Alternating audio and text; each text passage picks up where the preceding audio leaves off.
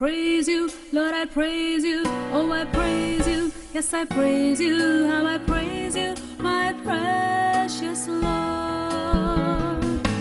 I love you, Lord, I love you. Oh, I love you. Yes, I love you, Lord, I love you, my lovely Lord. You are worthy, Lord, you're worthy. So you're worthy, so worthy. Oh, you're worthy, most holy Lord. Oh, the heavens and the earth, oh, they all shout and proclaim. Oh, there's none like you, Almighty God. Oh, the trees of the fields, they clap and rejoice. Oh, they sing to you, Almighty God. Oh, they bow their knees before you. Oh, they bow their knees before you. Oh, they bow their knees and worship you, Lord. Now let's see another Bible character. இன்னொரு பகுதியை நாம் பார்ப்போம். It's an important character, and we're going to spend a little more time with this character. இந்த நம்பத்தக்கவர்கள் என்ற தலைப்பிலே நாம் இன்னும் சில பகுதிகளை நாம் பார்க்க போகிறோம். Who is the other person that was God's friend? வேறு யார் தேவனுடைய சிநேகிதர்கள் என்று நாம் பார்க்க போகிறோம். This is something God very explicitly told in His Word 3 times.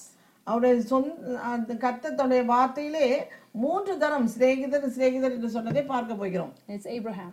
அது Abraham. Abraham was called the friend of God. Abraham தேவனுடைய சிநேகிதர் என்று அழைக்கப்பட்டான். God in the Old Testament revealed His heart to Abraham. பழைய ஏற்பாட்டு காலத்திலே தேவன் தன்னுடைய இருதயத்தில் இருக்கிறதெல்லாம் ஆபிரகாமுக்கு வெளிப்படுத்தினார். So when God was about to destroy Sodom, He actually went to Abraham and He revealed His plan to Abraham. சோதோமை அழிக்கப் போகிறேன் என்று ஆபிரகாமிடத்தில் தேவன் போய் அவனிடத்தில் வெளிப்படுத்துகிறார். And He only reveals His secret to His friend. அவருடைய ரகசியத்தை தேவன் தம்முடைய சிநேகிதரிடம் மட்டுமே வெளிப்படுத்துவார். And we see Jesus mentioned that in the New Testament. அதை புதிய ஏற்பாட்டிலே இயேசு சொல்லியிருக்கிறதை பார்க்க போகிறோம். That's why we read from John chapter 15, Jesus saying that I will only reveal my heart to my friends. அதைதான் இயேசு சொல்லியிருக்கிறார். யோவான் 15 அதிகாரத்திலே பார்த்தோம், என்னுடைய சிநேகிதருக்கு என்னுடைய ரகசியங்களை வெளிப்படுத்துவேன் என்று. If you're only my servant, then you're not going to get the most important information. என்னுடைய ஊழியக்காரனாய் நீ இருந்தால் என்னுடைய ரகசியத்தெல்லாம் நான் உனக்கு வெளிப்படுத்த மாட்டேன். But if you are my friend, then I will reveal. என்னுடைய சிநேகிதனாய் நீ இருப்பாயானால் என்னுடைய ரகசியத்தெல்லாம் உனக்கு நான் வெளிப்படுத்துவேன் என்று சொல்லியிருக்கிறார். Are you trustworthy for God to truly trust you? தேவன் முழுவதுமாய் நம்பக்கூடிய நம்பத்தக்கவர்களாய் நாம் இருக்கிறோமா? Now let's read 2 Chronicles chapter 20 verse 7. 2 நாளாகமம் 20 verse 7. 20ஆம் அதிகாரம் வசனம் 7. Who read 2 Chronicles 2 நாளாகமம் chapter 20 20ஆம் அதிகாரம் verse 7. வசனம் 7. Mame, yayi, mame, yayi.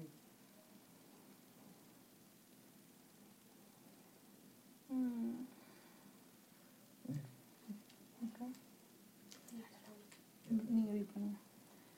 2 நாளாகமம் 20ஆம் அதிகாரம் 7ஆம் வசனம். எங்கள் தேவனாகிய நீர் உம்முடைய ஜனமாகிய இஸ்ரவேலுக்கு முன்பாக இந்த தேசத்து குடிகளை துரத்திவிட்டு இதை உம்முடைய சிநேகிதனாகிய ஆபிரகாமுடைய சந்ததிக்கு என்றென்றைக்கும் என்று கொடுக்கவில்லையா? Art not thou our God, who didst drive out the inhabitants of this land before thy people Israel, and gavest it to the seed of Abraham thy friend forever? எங்கள் தேவனாகிய நீர் உம்முடைய ஜனமாகிய இஸ்ரவேலுக்கு முன்பாக இந்த தேசத்து குடிகளை துரத்திவிட்டு இதை உம்முடைய சிநேகிதனாகிய ஆபிரகாமுடைய சந்ததிக்கு என்றென்றைக்கும் என்று கொடுக்கவில்லையா? Now if you read couple of verses before that, verse 5, you see who is talking about Abraham here. அதுக்கு முந்தின 5ஆம் வசனத்தில் நாம் பார்த்தால் யார் ஆபிரகாமோட பேசுகிறார் என்று நாம் பார்க்கிறோம். ஆபிரகாமை குறித்து யார் பேசுகிறார் என்று பார்க்கிறோம். And this is Jehoshaphat who is talking. யோசபாத் அவன் தேவனுடைய ஆலயத்திலிருந்து இந்த காரியத்தை எல்லாம் ஜனங்களுக்கு சொல்லுகிறான். And then he is talking to God. Verse 6. அதன் பிறகு அவன் கர்த்தரோடு பேசுகிறான். And saying, "Oh Lord, didn't you give this land to your friend Abraham?" That's what he's saying. எங்கள் பிதாக்களின் தேவனாகிய கர்த்தாவே, நீர் இந்த தேசத்தை எங்கள் ஜனங்களுக்கு நீர் கொடுக்கவில்லையா என்றெல்லாம் அவன் பேசுகிறான். Didn't you give this land to your friend Abraham? உன்னுடைய சிநேகிதனாகிய ஆபிரகாமுக்கு இந்த தேசத்தை நீர் கொடுக்கவில்லையா என்று பேசுகிறான். Didn't you promise this to give it to your friend Abraham forever? உம்முடைய சிநேகிதனாகிய ஆபிரகாமுக்கு என்றென்றைக்கும் இந்த உன்னுடைய சந்ததிக்கும் இருக்கும் என்று நீர் கொடுக்கவில்லையா என்று பேசுகிறார். Here Jehoshaphat is mentioning Abraham as a friend of God. இந்த இடத்துல யோசபாத் ஆபிரகாம் தேவனுடைய சிநேகிதன் என்பதை வெளிப்படுத்துகிறான். Let's read Isaiah 41 verse 8. ஏசாயா 41 8ஆம் வசனம். Isaiah 41 verse 8. ஏசாயா 41 8ஆம் வசனம். என் தாசனாகிய இஸ்ரவேலே, நான் தெரிந்து கொண்ட யாக்கோபே, என் சிநேகிதனாகிய ஆபிரகாமின் சந்ததியே. Isn't that such a beautiful verse? என்ன அருமையான வார்த்தைகள் பாருங்கள். But thou Israel art my servant, Jacob whom I have chosen, the seed of Abraham my friend. என் தாசனாகிய இஸ்ரவேலே, நான் தெரிந்து கொண்ட யாக்கோபே, என் சிநேகிதனான ஆபிரகாம் சந்ததியே. So God says that Abraham is my friend. தேவன் சொல்கிறார், ஆபிரகாம் என்னுடைய சிநேகிதன். Abraham is a friend of God. Abraham தேவனுடைய சிநேகிதனாய் இருந்தான். Abraham was not an ordinary person. Abraham ஒரு சாதாரண மனிதன் அல்ல. He was a friend of God. அவன் தேவனுடைய சிநேகிதனாய் இருந்தான். On one hand, he was an ordinary person. ஒரு பக்கம் பார்க்க போனால் அவன் சாதாரண மனிதன் தான். On the other hand, he became the friend of God because of his obedience to the Lord. இன்னொரு பக்கம் நாம் பார்க்க போனால் அவன் தேவனுக்கு முழுவதுமாய் கீழ்ப்படிந்தனால் அவன் தேவனுடைய சிநேகிதராய் அவன் மாறினான். Whatever the Lord asked him to do, he did it without questioning immediately. என்னென்ன காரியங்களை தேவன் செய்ய சொன்னாரோ ஏன் என்று கேள்வி கேட்காமல் அத்தனை காரியத்தையும் அவன் அவ்வப்பொழுதே செய்தான்.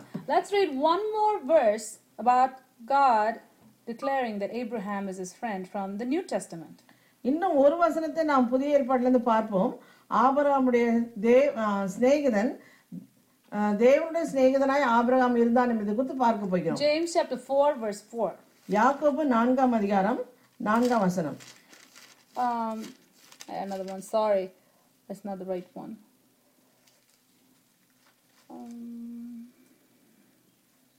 There's one more here. Okay. Before I go into James chapter 4 verse 4, I would want to actually go into the obedience of Abraham. ஆபிரகாமுடைய கீழ்ப்படிதலை குறித்து நாம் பார்க்க போகிறோம். Let's go to Genesis chapter 12 verse 1. ஆதியாகமம் 12ஆம் அதிகாரம் 1ஆம் வசனத்தை பார்க்க போகிறோம். Genesis chapter 12 verse 1. ஆதியாகமம் 12ஆம் அதிகாரம் 1ஆம் வசனம். Yeah, the third one I wanted to say was in Hebrews actually. Hebrews where Abraham obeyed, but we are going to go to Hebrews. But let's read Genesis chapter 12 verse 1. இப்பொழுது ஆதியாகமம் 12ஆம் அதிகாரம் 1ஆம் வசனம் பார்ப்போம். Now the Lord had said unto Abraham, get thee out of thy country and from thy kindred and from thy father's house unto a land that I will show thee. கர்த்தர் ஆபிரகாமை நோக்கி, நீ உன் தேசத்தையும் உன் இனத்தையும் உன் தகப்பனுடைய வீட்டையும் விட்டு புறப்பட்டு நான் உனக்கு காண்பிக்கும் தேசத்துக்கு போ. So right here in verse 1 you see that he received the command of God. இந்த வசனத்திலே தேவனிடத்திலிருந்து ஒரு கட்டளை அவன் எதிர்பார்க்கிறான். And we see what Abraham did immediately. உடனே தேவனுடைய கட்டளை கீழ்ப்படிந்து ஆபிரகாம் என்ன செய்தான்? Let's read verse 4. வசனம் 4ஐ பார்ப்போம். So Abraham departed, and as the Lord had spoken unto him. கர்த்தர் ஆபிரகாமுக்கு சொன்னபடியே அவன் புறப்பட்டு போனான். So God is telling him, தேவன் அவனோடு சொல்கிறார், all of a sudden, திடீரென்று, get up Abraham, எழும்பு ஆபிரகாமே, leave your house, உன்னுடைய வீட்டை விடு, leave everything that you know, உனக்கு என்னென்ன இருக்கிறோ அதெல்லாம் விட்டுவிடு, leave all the people that you know, உனக்கு தெரிந்த நண்பர்கள் எல்லாரையும் விட்டுவிடு, leave all the relatives that you know, உன்னுடைய சொந்தக்காரர் எல்லாரையும் விட்டுவிடு, leave your birthplace, உன்னுடைய பிறந்த தேசத்தை விட்டுவிடு, go to a place that I will show you. நான் உனக்கு காண்பிக்கும் தேசத்துக்கு போ என்றார். Now God did not even tell him exactly where he was going to take him. அவனை எங்க கொண்டு போகிறார் என்று தேவன் அவனுக்கு சொல்லவில்லை. But you know what Abraham did? ஆனா ஆபிரகாம் என்ன செய்தான் தெரியுமா? Yes, Lord, I'm going. எந்த இடம் தெரியாமல் இருந்து கூட தேவன் சொன்ன உடனே கீழ்ப்படிந்து நான் போகிறேன் ஆண்டவரே என்று சொன்னான். Now do you know why God called him his friend? இதனால் தான் நமக்கு தெரிகிறது அவன் எவ்வளவாய் கீழ்ப்படிந்தான் தேவனுக்கு. அதனால் அவனை சிநேகிதன் என்று கர்த்தர் சொல்கிறார். And then let's read again from Hebrews chapter 11 verses 8 to 10. எபிரேயர் 11ஆம் அதிகாரம் Verses 8ஆம் வசனத்து 10ஆம் வசனம் வரை. Hebrews 11, where we see about the people of God who overcame by faith. Hebrews chapter 11, verses 8 to 10. எபிரேயர் 11ஆம் அதிகாரம் வசனம் 8 லிருந்து 10 வரை. By faith, Abraham, when he was called to go out into a place which he should after receive for an inheritance, obeyed, and he went out, not knowing whither he went. 8ஆம் வசனம் எபிரேயர் 11ஆம் அதிகாரம் 8ஆம் வசனம். விசுவாசத்தினாலே Abraham தான் சுதந்திரமாக பெறப்போகிற இடத்திற்கு போகும்படி அழைக்கப்பட்ட போது கீழ்ப்படிந்து தான் போகும் இடம் இன்னதென்று அறியாமல் புறப்பட்டு போனான். He didn't even know where he was going. எங்க போகிறான்னு கூட அவனுக்கு தெரியாது. And he was not a single man. He had a huge family. அவன் ஒரு தனிப்பட்ட மனிதன் இல்ல, அவனோட ஒரு பெரிய கும்பலே வருகிறது. He had servants, he had camels, he had sheep. He was a rich man. அவன் பெரிய பணக்காரனா இருந்தனால் ஒட்டகங்கள், ஆடு, மாடுகள், அவனோட குடும்பம் எல்லாம் வருகிறது. So, can you obey God if you are rich? நீ ஒரு பெரிய பணக்காரனா இருந்தா தேவனுக்கு கீழ்ப்படிவாயா? Yes. ஆமா, You can. உன்னால முடியும். Abraham did. ஆபிரகாம் செய்தான். So can you. நீங்களும் அதே போல் செய்யலாம். And let's read verse 9. 9 படிப்போம். By faith he sojourned in the land of promise, as in a strange country, dwelling in tabernacles with Isaac and Jacob, the heirs with him of the same promise. விசுவாசத்தினாலே அவன் வாக்குத்தத்தம் பண்ணப்பட்ட தேசத்திலே பரதேசி போல சஞ்சரித்து அந்த வாக்குத்தத்தத்திற்கு உடன் சுதந்திரராகிய ஈசாக்கோடும் யாக்கோபோடும் கூடாரங்களிலே குடியிருந்தான். So now Abraham left his dwelling place and he's just living in tents wherever God is telling him to move. Abraham தன்னுடைய சுய தேசத்தை விட்டுட்டு எங்கெல்லாம் தேவன் போக சொல்கிறாரோ அங்கெல்லாம் கூடாரத்தை போட்டு போட்டு போட்டு அவன் போய்கொண்டே இருக்கிறான். Now imagine what would most of us do these days. நாம் யோசித்து பார்ப்போம் என்ன நடந்திருக்கும் என்று. Put yourself in Abraham's place and think what you would have done. அது அந்த காரியம் தேவன் உங்களுக்கு சொல்லி இருந்தால் நீங்கள் அதை என்ன எப்படி செய்திருப்பீர்கள் யோசித்து பாருங்கள். Maybe you could have gotten out of your seat and you could have just walked a little bit. நீங்கள் உங்களுக்கு அதே மாதிரி எந்த இடம்னு சொல்லாம தேவன் போன்னு சொல்லிட்டா கொஞ்சம் தூரம் போயிட்டு அப்படியே நின்னுடுவோம். And after that, Lord, when? Lord, when? Lord, when? Lord, when? I don't have a house. Lord, my relative has a house. Lord, I'm here walking. I'm only living in tents. Oh, Lord, I trusted you. Now I don't even have a house. Lord, poor me. I'm so miserable. Lord, when are you going to give me a house? ஆண்டவரே, நான் உம்மை நம்பினேனே, உம்மை நம்பி நான் வந்தேனே, எனக்கு என்ன தருவீர், எனக்கு என்ன தந்தீர், எனக்கு வீடு இல்லையே, எனக்கு இது இல்லையே, அது இல்லையே, எனக்கு இது வேணுமே அது வேணுமே என்று நாம் புலம்பிக் கொண்டே இருந்திருப்போம். Lord, I don't even have a piece of land. எனக்கு ஒரு குறிப்பிட்ட ஒரு காணி பூமி கூட இல்லையே. Lord, I'm tired of just wandering and wandering and wandering. நான் அப்படியே வனாந்தரத்தில் நடக்கிறது போல நடந்து கொண்டே போகிறேனே. This is why you called me. இதற்கு தான் நீ என்னை அழைத்தீரா? Lord, I'm bringing all these people with me. என்னோட கூட ஒரு பெரிய கூட்டமே வருது ஆண்டவரே. Lord, they're all suffering with me. என்னோட கூட அவர்களும் கஷ்டப்படுகிறார்களே. They don't even have a place to live. அவர்கள் என்னோட கூட அவர்களும் கஷ்டப்பட்டு அவர்களுக்கு ஒரு நிரந்தரமான இடம் இல்லையே என்று யோசிக்கிறார். We're all living in tents.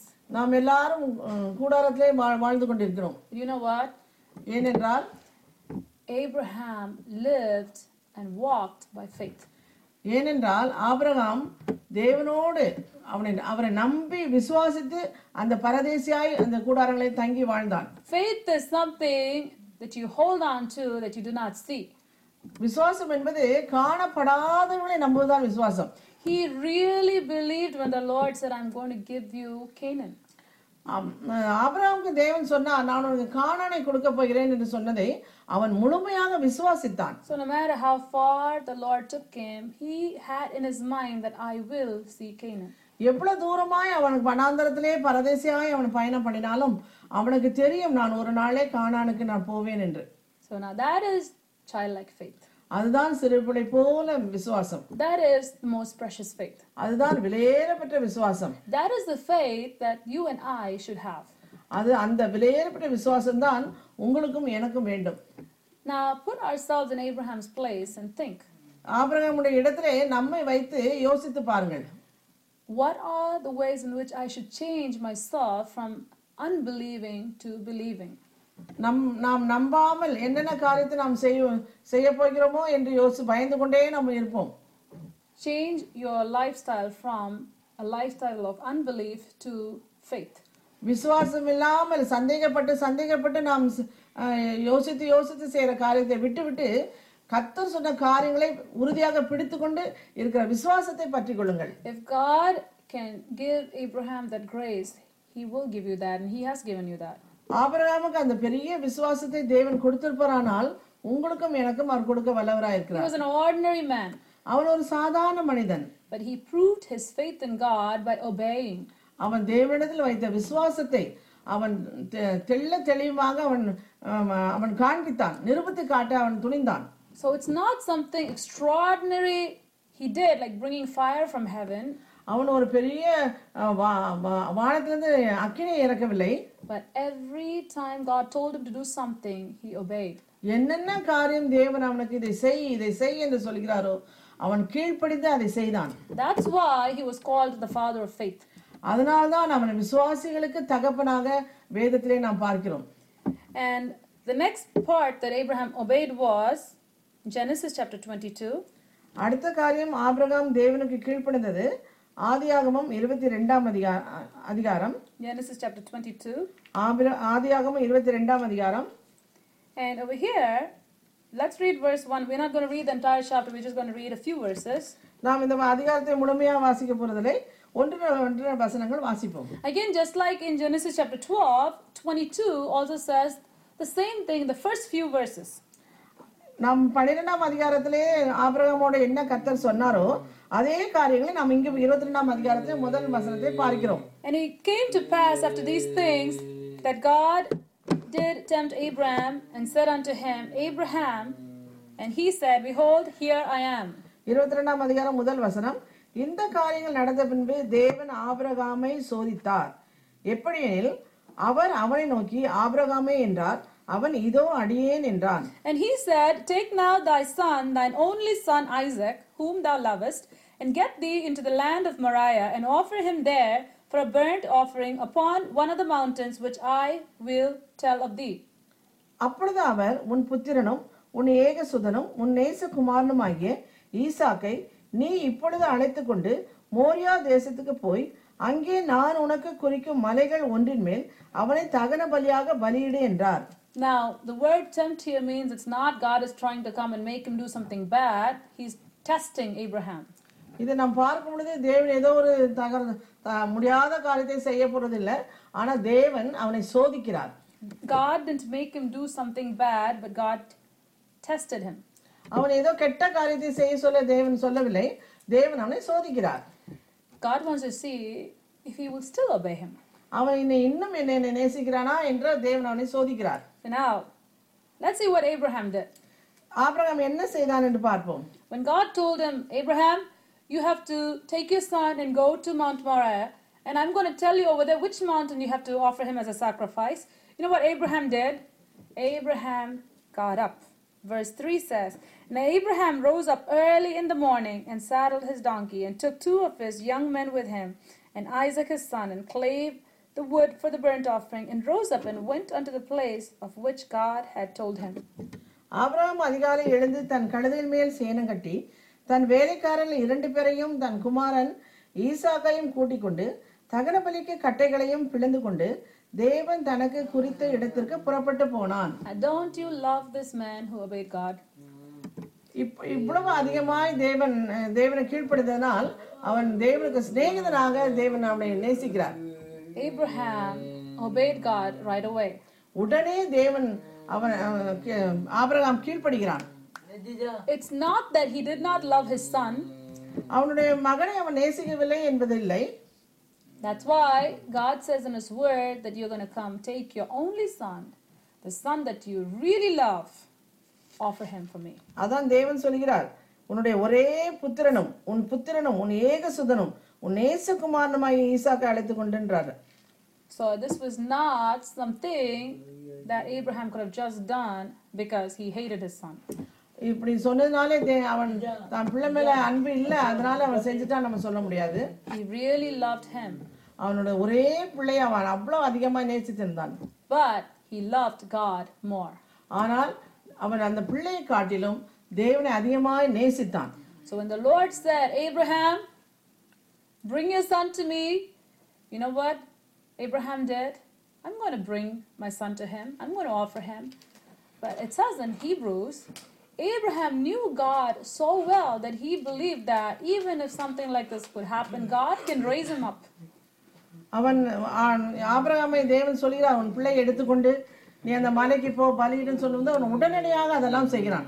அதனால்தான் எபிரேயர்ல நாம் பார்க்கிறோம், அவன் தேவன் சொன்னதை அப்படியாக அவன் கீழ்ப்படிதான் என்று. And even if God would have taken Isaac, he believed that God was able to raise him up. நம்ம இதுல எபிரேயர்ல நாம் பார்க்கிறோம், அவன் அந்த பிள்ளையை அவன் பலி கொடுத்தாலும் தேவன் அதற்கு பிறகு அவனை எழுப்ப வல்லவராய் இருந்தான் என்று பார்க்கிறோம். That's why he was called the father of faith. அதனால்தான் அவன் விசுவாசிகளின் தகப்பன் என்று பார்க்கிறோம். Abraham loved God. ஆபிரகாம் தேவனை நேசித்தான். And he obeyed God. அவன் தேவனுக்கு கீழ்ப்படிந்தான். God loved him for his obedience. அவனுடைய கீழ்ப்படிதல் நிமித்தமாய் தேவன் அவனை அதிகமாய் நேசித்தார். And the Lord made him the father of faith. அதனால அவன் விசுவாசிகளின் தகப்பனானான். It was not, okay, Abraham just believed God, he just believed God, he just believed God, and he was a disobedient man. அவன் அதிகமாய் இயேசுவுக்கு தேவனுக்கு கீழ்ப்படிதான் என்று பார்க்கிறோம்.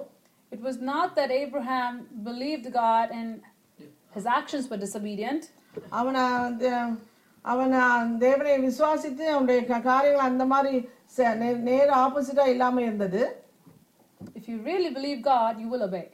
உண்மையாய் நாம் தேவனை நேசிப்போமானால் அவர் கீழ்ப்படிவோம். You cannot separate faith from obedience. விசுவாசத்தையும் கீழ்ப்படிதலையும் நாம் பிரிக்க முடியாது. You cannot call obedience law or legalism. நாம் கீழ்ப்படுகிறது தேவனுக்கு பிரியம் என்று வெறுமையாக நாம் சொல்லிட முடியாது. Obedience is not legalism. கீழ்ப்படிதல் ஏதோ ஒரு கடமையாக நாம் கீழ்ப்படுகிறோம் என்று நாம் சொல்ல முடியாது.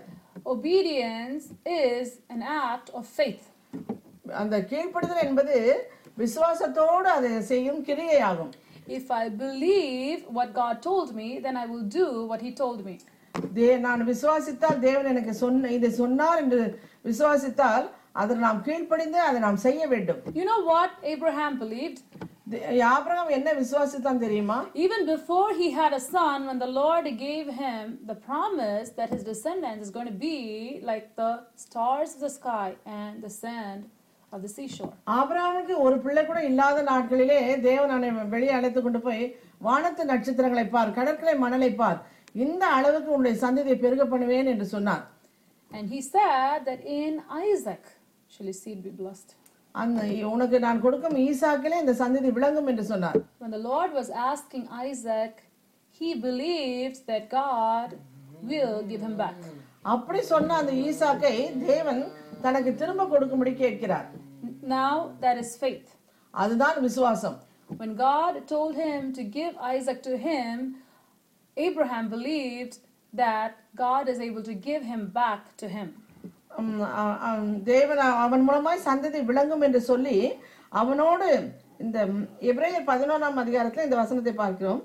ஈசாக்கினிடத்தில் உன் சந்ததி விளங்கும் என்று அவனோட சொல்லப்பட்டிருந்ததே, இப்படிப்பட்ட வாக்குத்தத்தங்களை பெற்றவன் மரித்தோரிலிருந்து எழுப்ப தேவன் வல்லவராய் இருக்கிறார் என்று விசுவாசித்தான். So he had the original promise that God promised him right in front of his eyes. அவனுடைய கண்களுக்கு முன்பாக தேவன் சொன்ன அந்த வாக்குத்தத்தம் அவன் கண்களுக்கு முன்பாக வந்து நிற்கிறது. So whatever deviation temporarily that he was seeing in his path, that did not affect his inner man. அவனுடைய பாதையிலே சில சில மாறுபாடான நடந்தாலும் அது அவனை பாதிக்கவில்லை. So even though God gave him a son and then asked him for the son, he knew that his descendants are going to be like the stars of the sky and like the sand of the sea from Isaac. ஈசாக்கினிடத்தில் உன் சந்ததி விளங்கும் என்று சொன்னாரே, ஈசாக்கை கொடுத்த பிறகு இப்பொழுது தேவன் அதை கேட்கிறாரே என்று அவனை யோசிக்காமல் அவனிடத்தில் சந்ததி விளங்கும் என்று சொன்னார். மரித்தோரிலிருந்து தேவன் எழுப்புவார் என்று சொல்லி அவன் அவ்வளவு கர்த்தரை உறுதியாய் விசுவாசித்தான். That is faith. அதுதான் விசுவாசம். If God has told you that He will do this for you, regardless of what you see, you have to believe God. தேவன் உங்களுக்கு சொன்ன வாக்குத்தத்தங்களை நீங்கள் பிடித்துக்கொண்டு அதை நீங்கள் காணாவிட்டாலும் உறுதியாக நீங்கள் பற்றி கொள்ளும் பொழுது அதுதான் விசுவாசம். If everything looks opposite and happens opposite, faith will say, I believe God's promises. தேவன் சொன்ன வாக்குத்தத்தத்துக்கு விரோதமாய் எல்லா காரியங்களும் நடந்தாலும் தேவன் இதை சொன்னார் என்று சொல்லி விசுவாசத்தோட ஒரு வாக்குத்தத்தத்தை நாம் பிடித்துக் கொள்ள வேண்டும். And faith will look past your circumstance. அந்த விசுவாசமானது நீங்கள் நம்முடைய என்ன வாக்குத்தத்தை தேவன் கொடுத்தாரோ ஒரே பிடியாக அதை நம்பி விசுவாசிக்க வேண்டும். And it will go past your circumstance. அந்த உங்களுடைய விசுவாசமானது உங்களுடைய சூழ்நிலையெல்லாம் கடந்து அதை காரியங்களை நிறைவேற்றும். So if God promised life and you see death, then that faith will go past the death and it will look at life. தேவன் உங்களுக்கு ஜீவனை கொடுப்பேன் என்று சொல்லி மரணம் வந்தால் நீங்கள் விசுவாசத்தோடு போராடி ஜெபிக்கும் பொழுது அந்த மரணத்தின் ஊடாக உங்களுடைய விசுவாசம் சென்று அந்த காரியங்களை உயிரடைய செய்யும். Your faith will not move an inch looking at any lab report. உங்களுடைய விசுவாசமானது அந்த லேப் ரிப்போர்ட் எல்லாம் பார்த்து சந்தேகப்படக்கூடியதா இருக்க கூடாது. If God told you that He's going to use you 10 years from now, 15 years from now, if your lab report says in 2 years I'm going to die, your faith will say, I'm going to be used of God. I'm not going to die, but live and declare the works of God. தேவன் உங்களுக்கு 15 வருடம் நீங்கள் உயிரோடு இருந்து 10 வருடம் உயிரோடு இருந்து எனக்கு ஊழியம் செய்வீர்கள் என்று சொல்லியிருந்து உங்களுக்கு திடீர்னு இந்த வியாதி ஏற்பட்டு 2 வருடங்களிலே இறந்து விடுவீர்கள் என்று அந்த உங்களுடைய மருத்துவ ரிப்போர்ட் உங்களுக்கு சொன்னால் நீங்கள் இதை நம்பாமல் தேவன் உங்களுக்கு வாக்குத்தத்தம் பண்ணினதை உறுதியாய் பற்றி கொண்டு விசுவாசத்தோடு நீங்கள் போராடி ஜெபிக்கும் பொழுது உங்களுக்கு வெற்றி கிடைக்கும். God honors your faith. தேவன் உங்களுடைய விசுவாசத்தை கனப்படுத்துவார். And just like Abraham was a friend of God, you too will become a friend of God. எப்படி ஆபிரகாம் தேவனுக்கு சிநேகிதனாய் இருந்தானோ அதே போல நீங்களும் தேவனுக்கு சிநேகிதனாய் மாறுவீர்கள். And while I'm mentioning this, I also want to mention the verse from James chapter 4 verse 4. யாக்கோபு 4ஆம் அதிகாரம் 4ஆம் வசனத்தை பார்ப்போம். If you want to be a friend of God, நீங்கள் தேவனுடைய சிநேகிதனாய் இருக்க விரும்புகிறவர்கள், you cannot be a friend of the world. உலகத்துக்குரியவர்களை சிநேகிதனாய் நீங்க இருக்க முடியாது. You cannot be a friend of God and the friend of the world. உலகத்துக்குரிய சிநேகிதனாய் இருக்க விரும்புகிறவன் தேவனுக்கு பகையனாய் இருக்கிறான் என்று பார்க்கிறோம். I cannot be a daughter of 2 mothers. நான் ஒரு ரெண்டு தாய்க்கு ஒரு பிள்ளையா இருக்க முடியாது. I have to either be to the mother who bore me or I'm not her daughter. என்னுடைய பெற்ற தாய்க்கு ஒரு மகளான இருப்பதுதான் மகளான காரியமாகும். The same way you cannot say I'm a friend of God and the friend of the world, which is an enemy of God. அதே வந்து நாம் பார்க்கிறோம் உலக சிநேகம் தேவனுக்கு விரோதமான பகை. உலக சிநேகத்தை நாம் நேசித்துக் கொண்டு தேவனை நாம் நேசிக்கிறோம் என்று சொல்ல முடியாது. If Abraham would have loved the present world, then he would not have been a friend of God. அவன் இந்த உலகத்தையே ஆபிரகாம் நேசித்துக் கொண்டிருந்தானால் அவன் தேவனுடைய சிநேகிதனாய் இருந்திருக்க முடியாது. He would have never left his country. அவன் வாழ்ந்த அந்த தேசத்தை அவன் விட்டு வந்திருக்க முடியாது. For prayer, please contact us at prayer@elbethelinternationalministries.org. That's prayer@elbethelinternationalministries.org. Or you may phone us at 001-845-360-0534. Once again, 001-845-360-0534. You may write us at El Bethel International Ministries, P.O. Box 966, Goshen, New York 10924, USA. On the web, please visit us at www.elbethelinternationalministries.org.